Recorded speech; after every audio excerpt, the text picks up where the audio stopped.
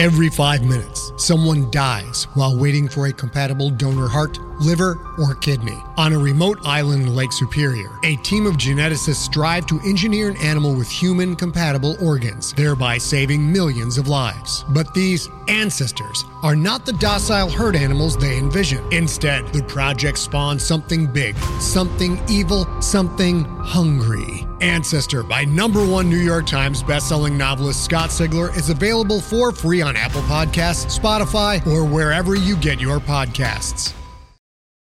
That country whose people are autumn people, thinking only autumn thoughts. The October Country by Ray Bradbury. Welcome, everyone, to October and to Nightmare Magazine. I am the cure for your nightmares, and our editor is Wendy Wagner. Wendy is so clever. I wonder if she knows why a raven is like a writing desk. If anyone does, she does. Oh, I could do a dozen intros that feature crows and ravens and cawing. Throw in Halloween month, and I could do a dozen more. Shakespeare himself was called an upstart crow, and Lady M in the Scottish play talks about blackbirds. The raven himself is hoarse that croaks the fatal entrance of Duncan under my battlements. Duncan. That reminds me of something. Oh, Dunlap. Yes, this week's story. This week's story podcast is called Caw. This week's story podcast is entitled Caw, written with wit and terror by W.C. Dunlap. W.C. Dunlap draws her inspiration from the rigidity of a Black Baptist upbringing and all that entails for a brown-skinned girl growing up in America. Equally enthralled by the divine and the demonic, with a professional background in data and tech, she seeks to bend genres with a unique lens on fantasy, fear, and the future. Her writing career spans across film, journalism, and cultural critique. You can find her most recent work under Wendy! She's another Wendy! Oh, I wonder if she knows Wendy Wagner. Well, of course she does, because Wendy Wagner picked Wendy Dunlap. Anyway, you can find her most recent work under Wendy Dunlap on Podcastle in the Lovecraft-inspired anthology Ride the Star Wind, Cthulhu. And I could, but will not, do a dozen podcasts on the different pronunciations of that word, Space Opera and the Comic Weird, and the inaugural edition of the award-winning Fire Literary Magazine. Her website, wcdunlap.com, is coming soon. She holds a BA in Film and Africana Studies from Cornell University. She is the proud mother of a young adult son and 2 British shorthair familiars. Follow W.C. Dunlap on Twitter at WCDunlap_tales. The story is narrated by the brilliant Janina Edwards. Janina's audiobook, The Wedding Date, is an Audiophile Earphones Award winner, and Voice of Freedom from Dreamscape was an Audie Award finalist. In addition to narrating audiobooks, she is a certified yoga teacher, sings kirtan, and plays the violin. All at the same time. I added that last bit. Anyway, now, I will now recite what is undoubtedly the most Halloweenish and classic blackbird poem of all time, The Raven by Edgar Allan Poe. Once upon a midnight dreary, while I pondered, weak and weary, over many a quaint and curious volume of forgotten lore, while I nodded, nearly napping, suddenly there came a tapping, as of someone gently rapping at my chamber door. "'Tis some visitor," I muttered, "tapping at my chamber door. Only this, and nothing more." Distinctly I remember it was in... What was that? Jim, I'm supposed to be interrupted by the bell tower. Well, whatever it was, it must mean it's story time. So let your heart be still a moment and this mystery explore by listening to Caw by W.C. Dunlap. Consider the ravens, For they neither sow nor reap, which neither have storehouse nor barn, and God feedeth them. How much more are ye better than the fowls? Luke chapter 12, verse 24. He looks at me, and I am his.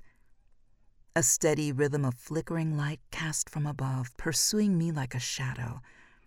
I scurry through tunnels, crawl through gutters, and across fields, and always he is there, relentless, wearing me down, toying with me. I escape it, breathless and relieved. But when I look down into the puddle of water at my feet, he is me.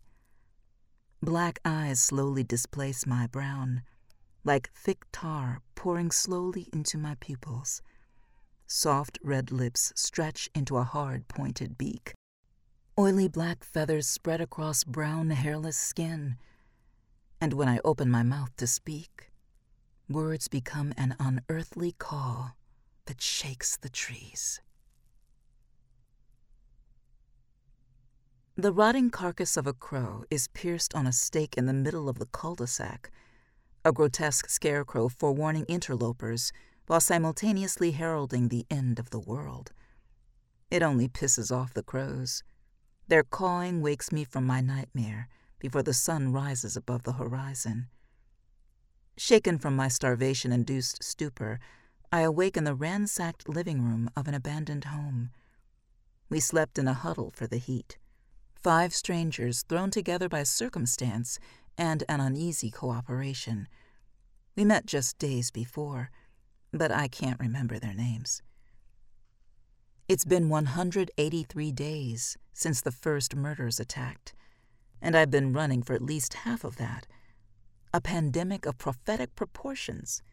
It infected humanity with an ailment we could not predict with an algorithm, nor cure in a lab. It was biblical. Before communications went dark, the media called it Corvus, and we are the remnants. Why stop running now? I'm tired, so tired.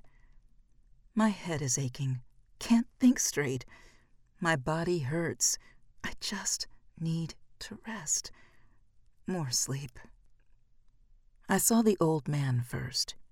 He opened a window as I raced across suburban yards, hurling my body over fences, the murder closing in.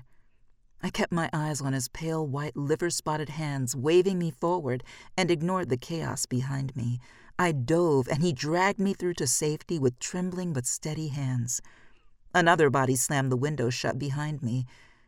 I remember the thud of crows hitting the glass behind me, unable to stop the speed of their dive and meeting a cold, bloodied death against unrelenting glass. But the old man was a teenage boy, black like me, and my heart swelled. I wasn't the last one. Survival had heightened old hatreds.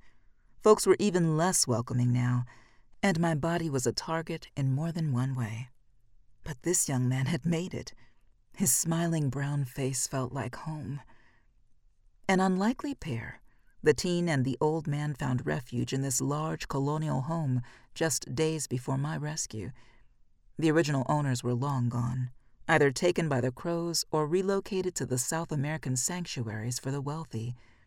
The old man and the boy had set up camp in the living room, the boy providing the strength and optimism of youth, the old man lending his wisdom for survival.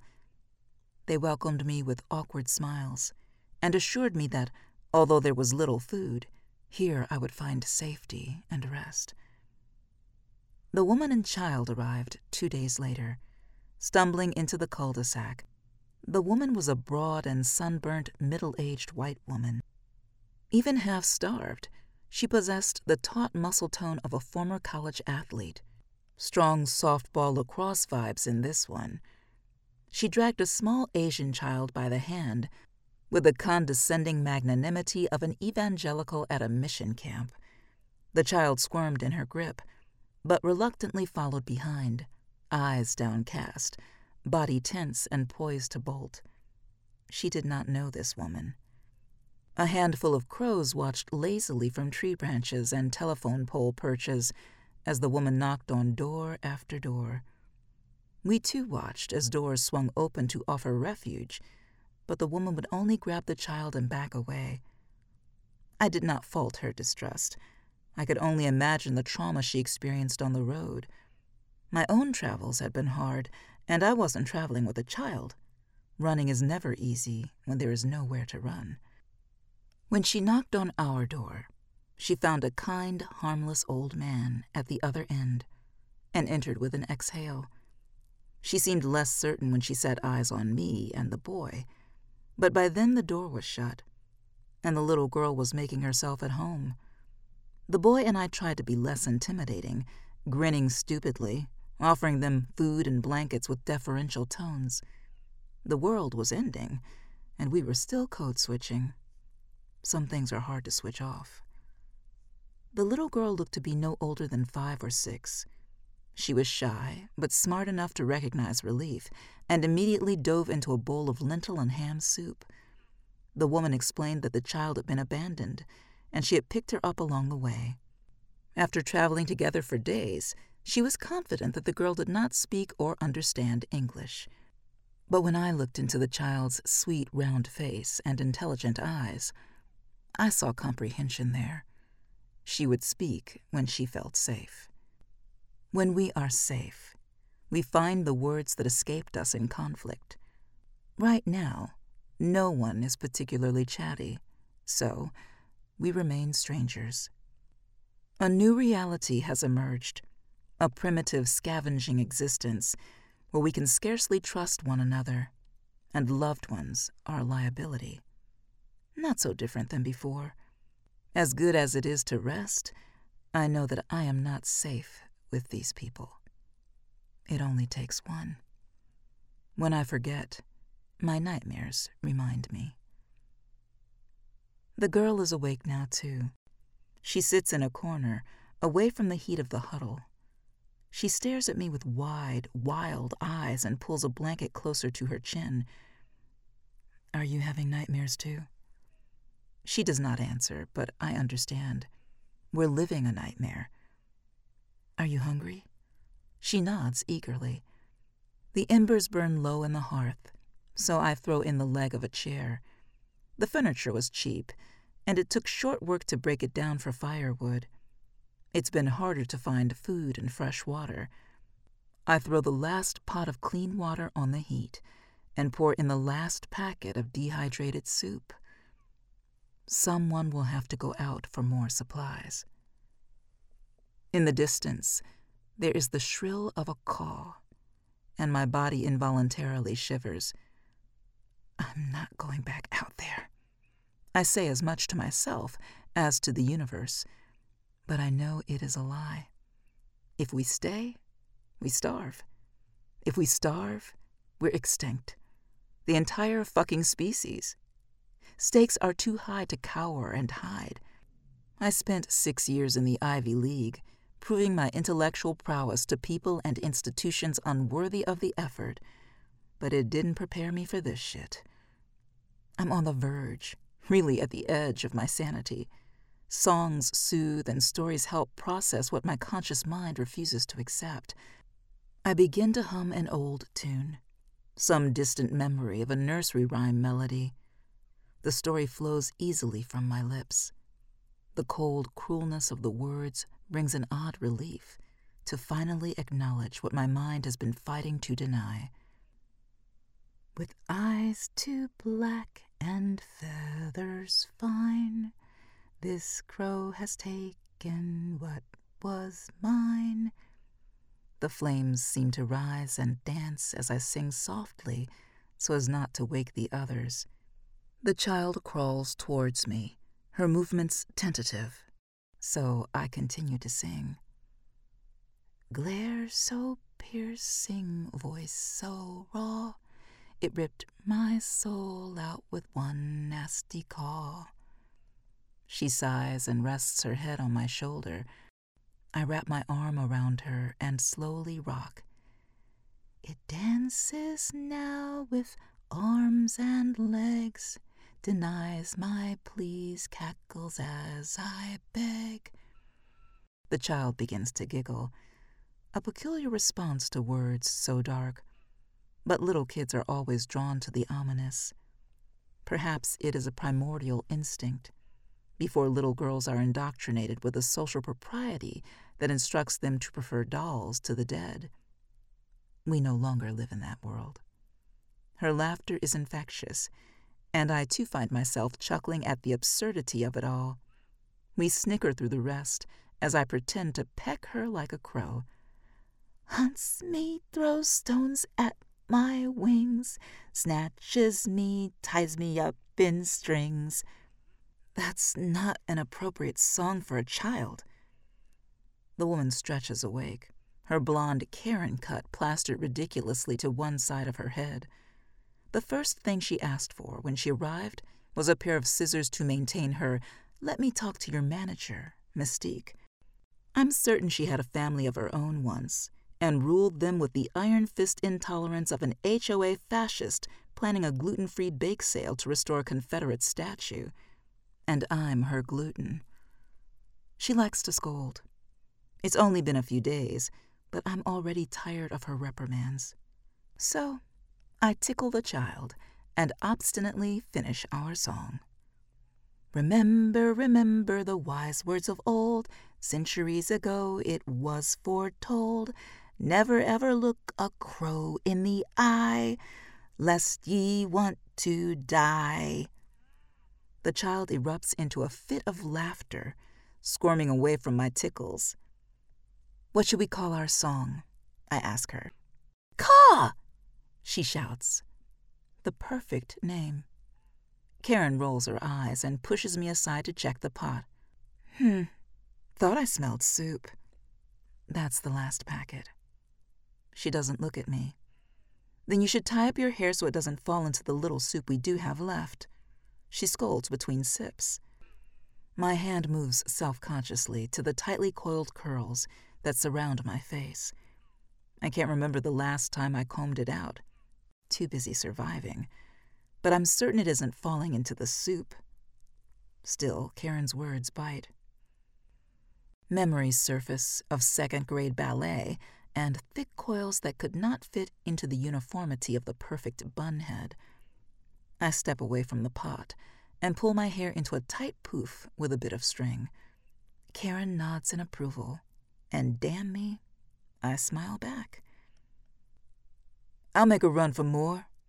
The teenager volunteers. I'm quicker than y'all. He stands up from his pallet on the floor, blankets dropping from his body to reveal a black sweatshirt with a familiar logo from what seems like another world. Reebok. He could be my brother, with his mahogany skin and hair that mirrors my own. Good idea, Karen tells him. I feel bad that I've forgotten the boy's name, but I'm not going to let him sacrifice himself for strangers, even if one of them is me. We'll figure something out. I interject. I'll double-check the pantry for canned goods. There's nothing in the kitchen but rotten food and roaches, Karen snaps. Reebok and I exchange a glance. Can't hurt to check again, he begins. Fine. Karen cuts him off. I'll check. You don't burn the soup. She hands me the soup spoon and breezes out of the living room before we can say anything else. She's the worst, Reebok says. The absolute. I agree. Is it a wonder that baby girl pretends to not speak English? The sun pierces the curtained windows, so I begin to fold the blankets and pillows scattered about. This may be the apocalypse, but it doesn't have to be messy. Karen returns from the kitchen empty-handed. Nothing? I ask. Not a single can, she answers, but she looks away nervously. I frown. She avoids my eyes and turns to stir the soup, staring intently into the depths of the pot. I glance at Reebok, but he only shrugs, so I turn back to the blankets. Morning, I whisper with a gentle shake. The old man has been a restless sleeper, tossing and turning, walking the house all hours of the night. I'm glad he was finally able to get some rest. If we're well rested, it'll make a supply run that much easier. But when I shake the blankets, expecting to hit the old man's sleeping body, there is nothing there but more blankets. Last night, exhaustion and lack of nutrients pushed me into the deepest sleep I have had in over 100 days. Could I have dropped my guard so easily? When did the old man rise? Why did someone pile up the blankets to look like a sleeping body? Hey, where is... My question is cut off by the shrieking cry of a murder. We rush to the living room window. The sun is suddenly blocked by dozens of cawing crows, and the sound is unbearable. The rhythmic whipping of their wings sets pace to ear-splitting shrieks, the war cry of hell beasts, coordinated and focused on a single target. It chills me to my bones, and I thank God that this time the target is not me. As the murder descends, an unnatural fog moves with it, and the unmistakable scent of sulfur. We can smell it through the double-paned glass. Dear God, Karen cries as we cover our noses with collars and sleeves. Through the fog emerges a sprinting figure carrying a sack of supplies slung across its shoulder. I can see the imprints of canned goods and water bottles through the fabric. They run in a zigzag, trying to shake the murder from its back, but the crows follow in supernatural pursuit, predicting its every move. The figure turns right. The murder is already there. The figure dashes left. The murder heads it off. "Come on!" Reebok cries. "You can make it!" And before we know it, we're all shouting at the fleeing figure. A young man, really a kid, encouraging him on as he tries to reach the shelter of one of the homes.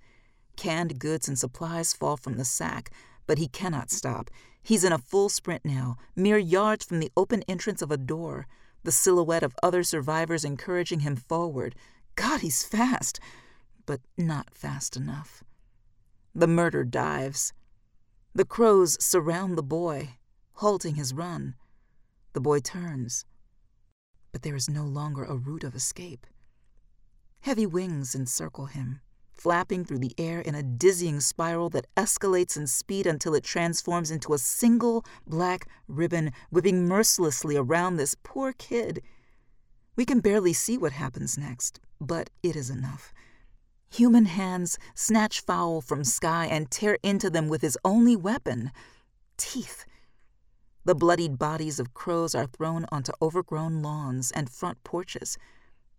But there are too many, and the murder is not easily deterred. They peck and claw, not enough to do permanent damage, just enough to break the spirit. The murder moves in closer. The ribbon tightens, and the boy falls to his knees. His howls can be heard over the incessant flapping of wings. I cover baby girl's eyes with my hand. She shouldn't see this, but she shakes it off and presses her face against the window. Again, I understand her. I also must see. The murder widens its circle around the fallen body of the boy, allowing entrance for but a single crow to hover above. The boy looks up. The crow looks down. A thick fog obscures the rest. We bang futilely against the window. The boy's anguish, our anguish. The entire neighborhood rings with a collective and pained "No!" It doesn't matter that we've seen this before. Too many times. We wait for what seems like an eternity for the fog to dissipate. The murder ascends into the sky, a dark cloud against a brilliant blue. A moment later, the day is perfect, unmarred by the horror of just a few moments ago. Clear skies and bright sun return. Bees buzz, squirrels dance through the trees, and sparrows return to the air. The boy's lifeless body lies in the middle of the cul-de-sac. It doesn't take long for the body to awkwardly rise on unsteady legs. Still unfamiliar with the mechanics of human anatomy, it lifts its arm to the sky in triumph and mocks us with an earth-trembling caw that no human mouth should cry. I do not know from which direction it comes, but the rapid fire of gunshots echoes from everywhere at once. We jump back from the window as the boy falls once again amidst a pile of canned goods, water bottles, and medical supplies, bullets rattling his body. In the distance is the furious cry of the crows. "This is unreal," is all I can utter. The child once again cowers in a corner. Karen paces. Reebok just stares out the window, unable to look away from the body. A boy, probably his age.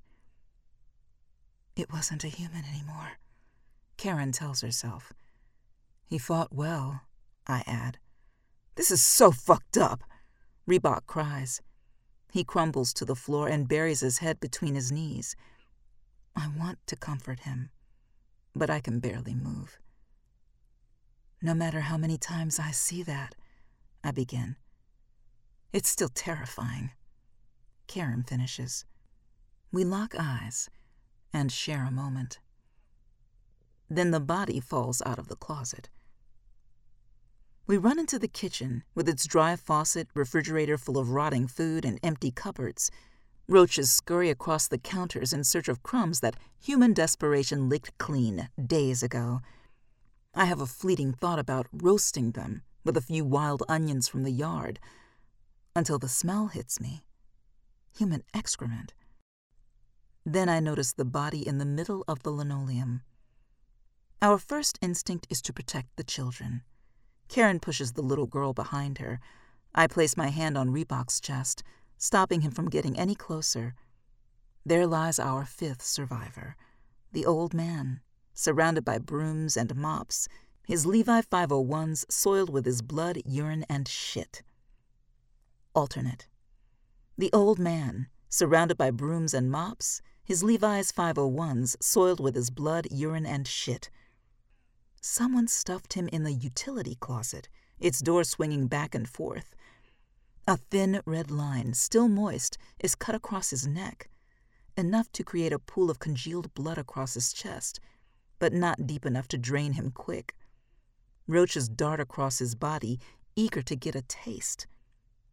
Empty eye sockets stare up at us as we gawk at the body. "Is he dead?" I ask no one in particular. Then Levi moans, and we scream. Reebok rushes to his side and places the old man's head in his lap. "Press it against the wound." I hand him a kitchen towel. "Tie this around his eyes." Karen tosses another. "What happened?" Reebok asks the old man as he tends to the wounds, but Levi is unable to answer. We watch his labored movements as he struggles to lift an arm and point a shaking finger in Karen's direction. Reebok and I just stare at her, unsure of a next move. "You did this?" My voice quivers. Karen calmly rolls her eyes. "He doesn't have any eyes. What makes you think he's pointing at me?" Levi begins to gargle, a pained sound as he struggles to form words. Reebok and I lean in as the old man croaks. "She..." We turn back to Karen.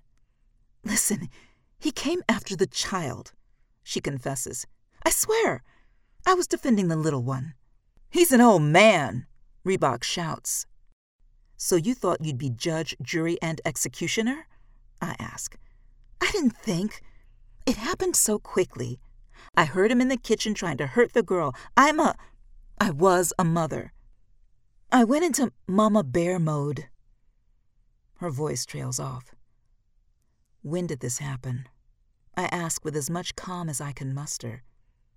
Karen backs away towards the door. I swear if this woman tries to run, I will drag her back by her pixie cut. "Last night," she answers. "Why didn't we hear anything?" "Well, you were out cold." Karen shrugs. "Where were you?" I ask Reebok. He hesitates, and then responds sheepishly. "I was in the bathroom." "All night?" Reebok looks away. Ugh, teenage boys. "He was trying to hurt the girl," Karen repeats. "I swear." I look to the child, who nods meekly. And you weren't going to tell us? My last nerve is gone. You were just going to let his body rot in a broom closet? Karen stutters. I didn't know how to explain, so I took care of it myself. I didn't want you to throw us out. We can't go back out there, not so soon. I didn't think you'd believe me because we just got here. I mean, I don't know you people. Well, we don't know you either, Reebok shouts, his eyes filling with tears. This man took care of me. I snatch a knife from the kitchen counter, likely the murder weapon. I grab the little girl from behind Karen. Did you do it with this? I wave the knife in Karen's face. But why take his eyes? What type of sick, ritualistic minivan carpool PTA supercuts psychotic shit is that, Karen? My name is not Karen, she shouts back. What type of ghetto homegirl shit is that? Last straw. I approach, knife blade held high, and Karen backs against the wall. Homegirl, huh? I got your homegirl. I didn't take his eyes. Karen throws up her hands in surrender. I swear, he had eyes when I left him. For the record, I no longer feel safe in this house with this lady. Reebok chimes in. You and me both, kid. You don't feel safe with me? Karen scoffs. Ain't that a twist? I'm not the one slaying old men and hiding bodies, Reebok shouts back. He's a predator, Karen screams. Ever wonder why he was taking such good care of a strange black teenage boy? You should be thanking me. Are you kidding me, lady? I'm not 12, Reebok starts. But wait, I'm thinking. If she didn't take his eyes, don't believe her, Reebok cautions. What would pluck out eyes? Reebok answers the question before I can. Shit, there's a crow in the house. But before any of us can process that realization, we're assaulted by the smell of smoke and the crackle of flames. The soup! Karen and I race into the living room to find flames dancing across the blankets and pillows surrounding the hearth. We fight through the smoke to tear curtains from windows and stomp frantically to stop the spread of the fire.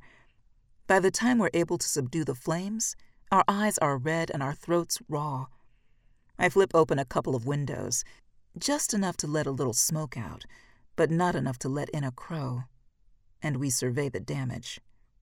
The carpet surrounding the hearth has been scorched down to the unfinished wood.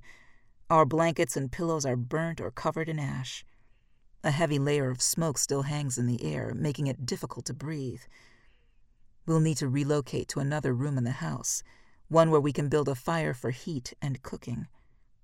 Much worse, the pot of soup has been scorched black, its contents a dried, sticky goo caked to the bottom. We have no more food. This day just keeps getting better and better, Karen sighs. Reebok drags Levi to the sofa and lies him down with a gentle touch uncommon for a boy his age. The old man is barely conscious. I need to clean him up and bandage his wounds, Reebok says. Are you serious? Karen exclaims. We're not nursing him back to health. Reebok ignores her. Instead, he walks over to the window and taps a finger against the glass. He points towards the pile of supplies around the dead, soulless body in the middle of the street. There's water out there. Food, too.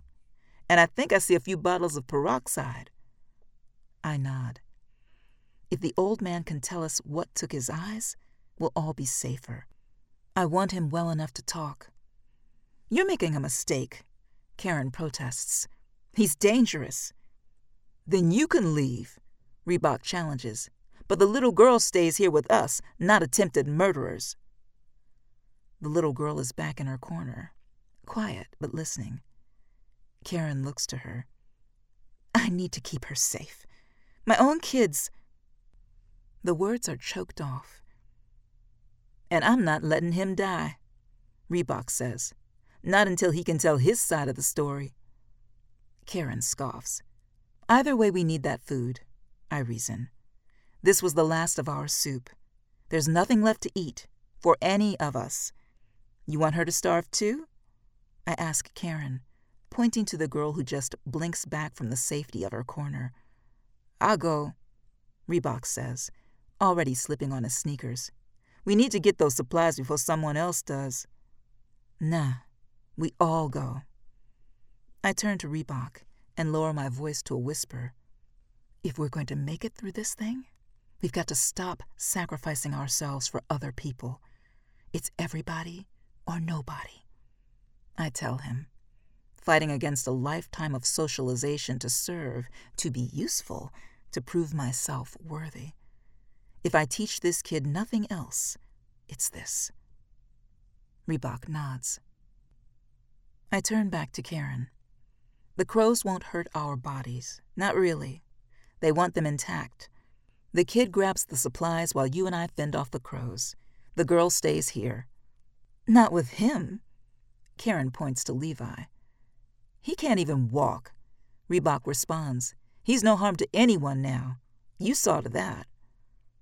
What about the crow in the house? Karen asks. I didn't take his eyes.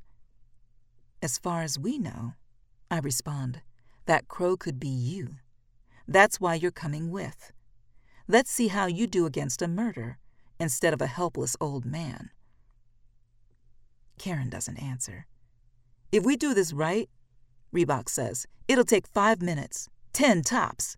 We dash out, grab the loot, and dash back in. Easy peasy. I admire the bravery of adolescence, and we can sort out the rest on full bellies. Okay then, but what about them?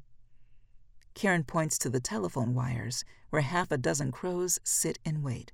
Those supplies are bait. I'm not letting him die, Levi says, and we're not starving to death. I add. Someone out there has a gun, Karen reminds us. They could shoot us for just trying to get that food. You may be used to dodging bullets. I snap. Can you come up with any solutions or just more problems? Karen shakes her head. This is suicide. Well, we could eat the roaches, I propose, or the old man over there. Levi moans. There's still the problem of water, though. I pretend to ponder. I suppose we could drink our own urine. Okay. Karen relents. All right, your way. We arm up with the kitchen cutlery and workshop tools. I outfit myself with a kitchen knife and a barbecue fork, while Karen grabs a couple of sharp hatchets from the garage. Reebok is going to need his hands to grab the loot, but he finds a pair of goggles to protect his eyes, Levi's condition making him a little skittish. The girl watches us from her corner as Levi moans through perhaps the last moments of his life. I sit next to the old man and lower my voice. Listen, I don't know what happened. I don't know if you tried to hurt that little girl, or if Karen over there is a real housewife gone crazy, but I will get to the bottom of this. Levi gently squeezes my hand. There's food, water, and medical supplies out there. I continue, and we're going to get it. That little girl is hanging back. I don't think you can really move, and I know you can't see. But I swear to God, if you try to hurt that baby girl, I'll finish what was started. Understood? Levi's face distorts into a pained expression. He tries to rise, but he's too weak. His head slumps back down to the sofa, and he moans in resignation. I head to the front door with Karen, Reebok, and baby girl trailing behind. We crack the door and peer cautiously outside. The crows on the telephone wire immediately turn toward us in an eerie synchronization. Shit, is all I can say. The little girl tugs at my shirt. It's okay, I lie. We'll be right back. Stay away from the mean man in the living room. Close the door behind us and watch from the window. When you see us come running back to the house, open the door, okay? The little girl nods. Don't forget, somebody in one of these houses is shooting, says Karen with the unnecessary reminders. They're shooting crows, not people. I respond with a confidence I do not feel. "If we hear shots, we turn back," says Reebok, ever the young voice of reason. Karen and I nod in uncertain agreement, but no one moves. "This is crazy," Reebok laughs. "The world is crazy," I respond. "True dat." Karen agrees. Reebok and I turn to her and groan. "Well, let's go fuck up some crows," I shout. Reebok takes off running, and Karen and I follow closely behind. The fog comes out of nowhere. It hugs our ankles, creating the illusion of walking on cold, misty clouds. With it comes a damp chill that settles into the bones and the pungent smell of sulfur. With my right hand, I clutch the barbecue fork and knife, and with my left, I reach through the murk to fill my pockets with stones. The cawing begins almost immediately. Just one or two birds, but enough to test our resolve. They're calling to the murder. The street before us is suddenly obscured, concealing the bounty of goods at the center of the cul-de-sac. The outline of the fallen body is faint, but clear enough to serve as a guidepost. Reebok races toward it, and we follow, too far to turn back. We reach the body in seconds, and Reebok immediately drops down to gather the food. Karen and I circle him. The cawing amplifies. Hell sirens, welcoming us to perdition. The murder comes. I clench my fingers around the stones in my pockets and start throwing. Flocks of oily black feathers descend in circles, swooping down from the fog. Karen swings her hatchets, and when the crows draw too near, I drop the stones and start poking and slashing with my kitchen utensils. The sensation of tearing through avian flesh is invigorating, and before I know it, I'm in battle frenzy, jabbing with my fork and swinging with the knife. The ground is littered with fallen crows. Still more come. "Run!" comes unseen encouragement from the houses. "You can make it!" Blood drips from Reebok's brow as he turns to me. "I got it all. Let's go!" We swing around and face a wall of black flapping wings, sharp beaks and clenching claws blocking our path to the house. We have no choice but to push forward, swinging and poking. I cannot see the others, but I hear them. Together we press forward. My adrenaline is burning low, and I start to feel every peck, every rip. Blood mixes with the salt water of tears and trickles into my mouth. I spit it out at the birds, hoping to blind the fuckers. By some miracle, I reach the house to find Reebok already there, leaning against the front door. He's bleeding, hands on knees, struggling to catch his breath. "Open the door!" I cry. "It's locked!" Reebok huffs. "Let us in!" Karen begins banging on the living room window. Inside, Levi staggers up from the sofa and stumbles forward against the glass. "I told you," he manages to croak before collapsing to the floor. It is then that we realize that the murder no longer surrounds us.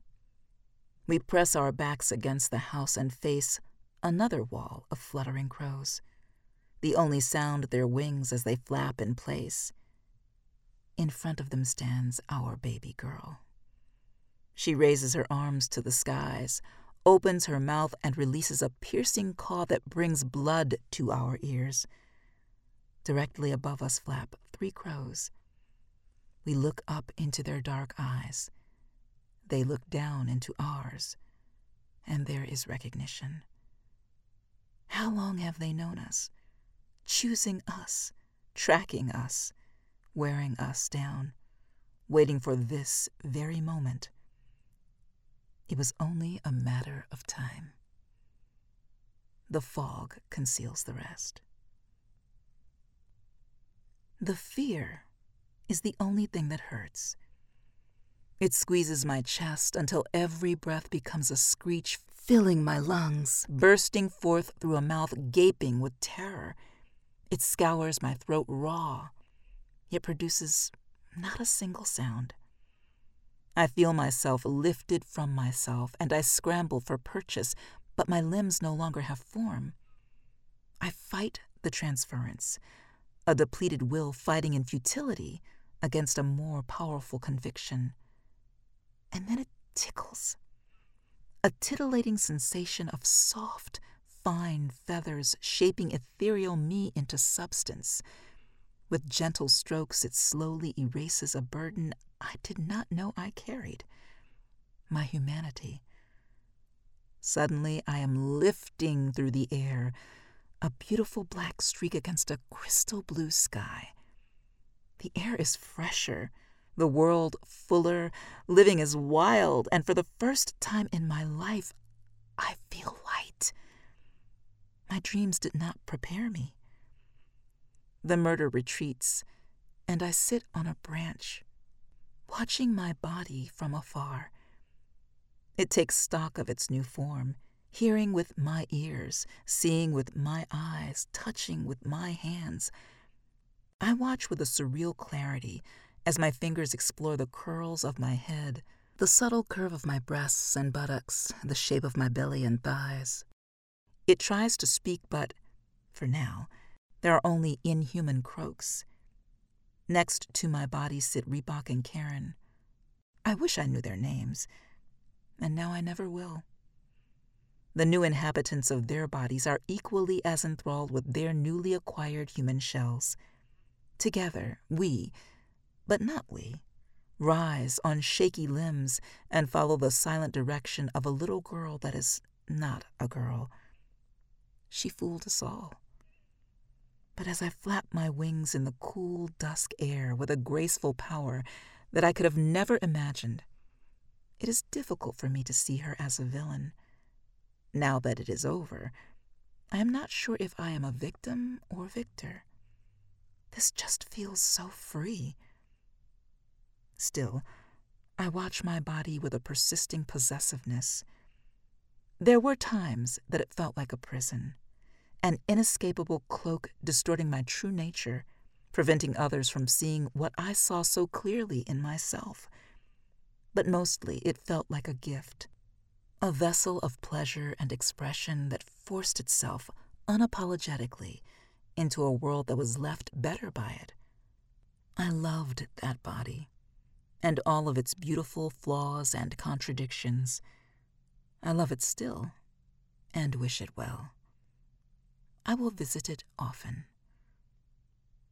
There is a click, imperceptible to human ears. Someone has loaded a gun. I turn and see him across the street, second-floor window, and I open my mouth to warn me, but there is only an indecipherable caw. The bullets find their targets, and I watch my body crumble to the ground and bleed out on a paved stone walkway. My cries of rage and mourning are echoed by the murder.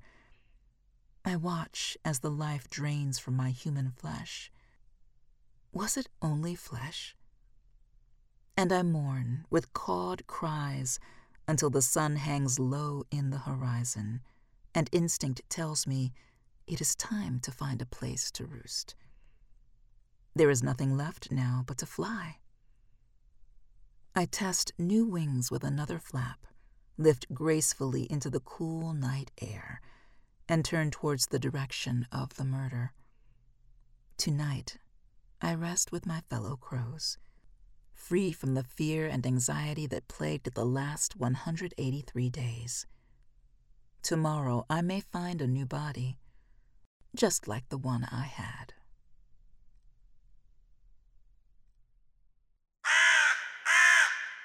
I think we're in real trouble. I don't know how or why this started, but I know it's here and we'd be crazy to ignore it. The bird war, the bird attack, plague, call it what you like. They're amassing out there someplace, and they'll be back. You can count on that. From Hitchcock's The Birds, screenplay by Evan Hunter, who adapted it from Daphne du Maurier's short story The Birds into the screenplay. I hope you're awake now. I know I am. I hope you enjoyed Caw by W.C. Dunlap, read to you by Janina Edwards. The story is copyrighted 2021, so don't even think about it. Get thee back into the Tempest and the night's Plutonian shore, and tell all your little murderer friends and Twitterers, and help caw the word out about amazing Nightmare Magazine. You realize this one was on the crow's nest, but please consider our many subscription options, and we would be humbled by your recurring patronage at Nightmare. Nightstand tip. On your nightstand should be The Best American Science Fiction and Fantasy 2021, edited by series editor John Joseph Adams and guest editor Veronica Roth, published by Houghton Mifflin Harcourt. Oh, here come the credits. Nightmare Magazine is edited by Wendy Wagner. Not Wendy Dunlap, Wendy Wagner. I know I'm working this one into the ground. This podcast is copyright 2021 by Adamant Press. This story was produced by Skyboat Media, the premier recording team on the West Coast, who now offers the special TARDIS isolation booth to put all your crows in. Skyboat is headed by Grammy and Audie winners Stefan Rudnicki and moi. Visit us at skyboatmedia.com. The exquisite post-production is done by Hour of the Wolf fame superstar Jim Freund. Pause for cause. Thank you for nightmaring with us.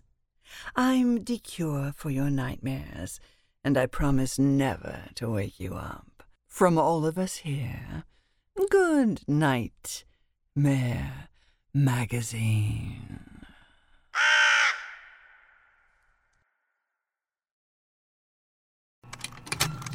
Contained herein are the heresies of Radolf Burntwine, erstwhile monk turned traveling medical investigator. Join me as I uncover the blasphemous truth of a plague-ridden world, that ours is not a loving God, and we are not its favored children. The heresies of Radolf Burntwine, coming January 2nd, wherever podcasts are available.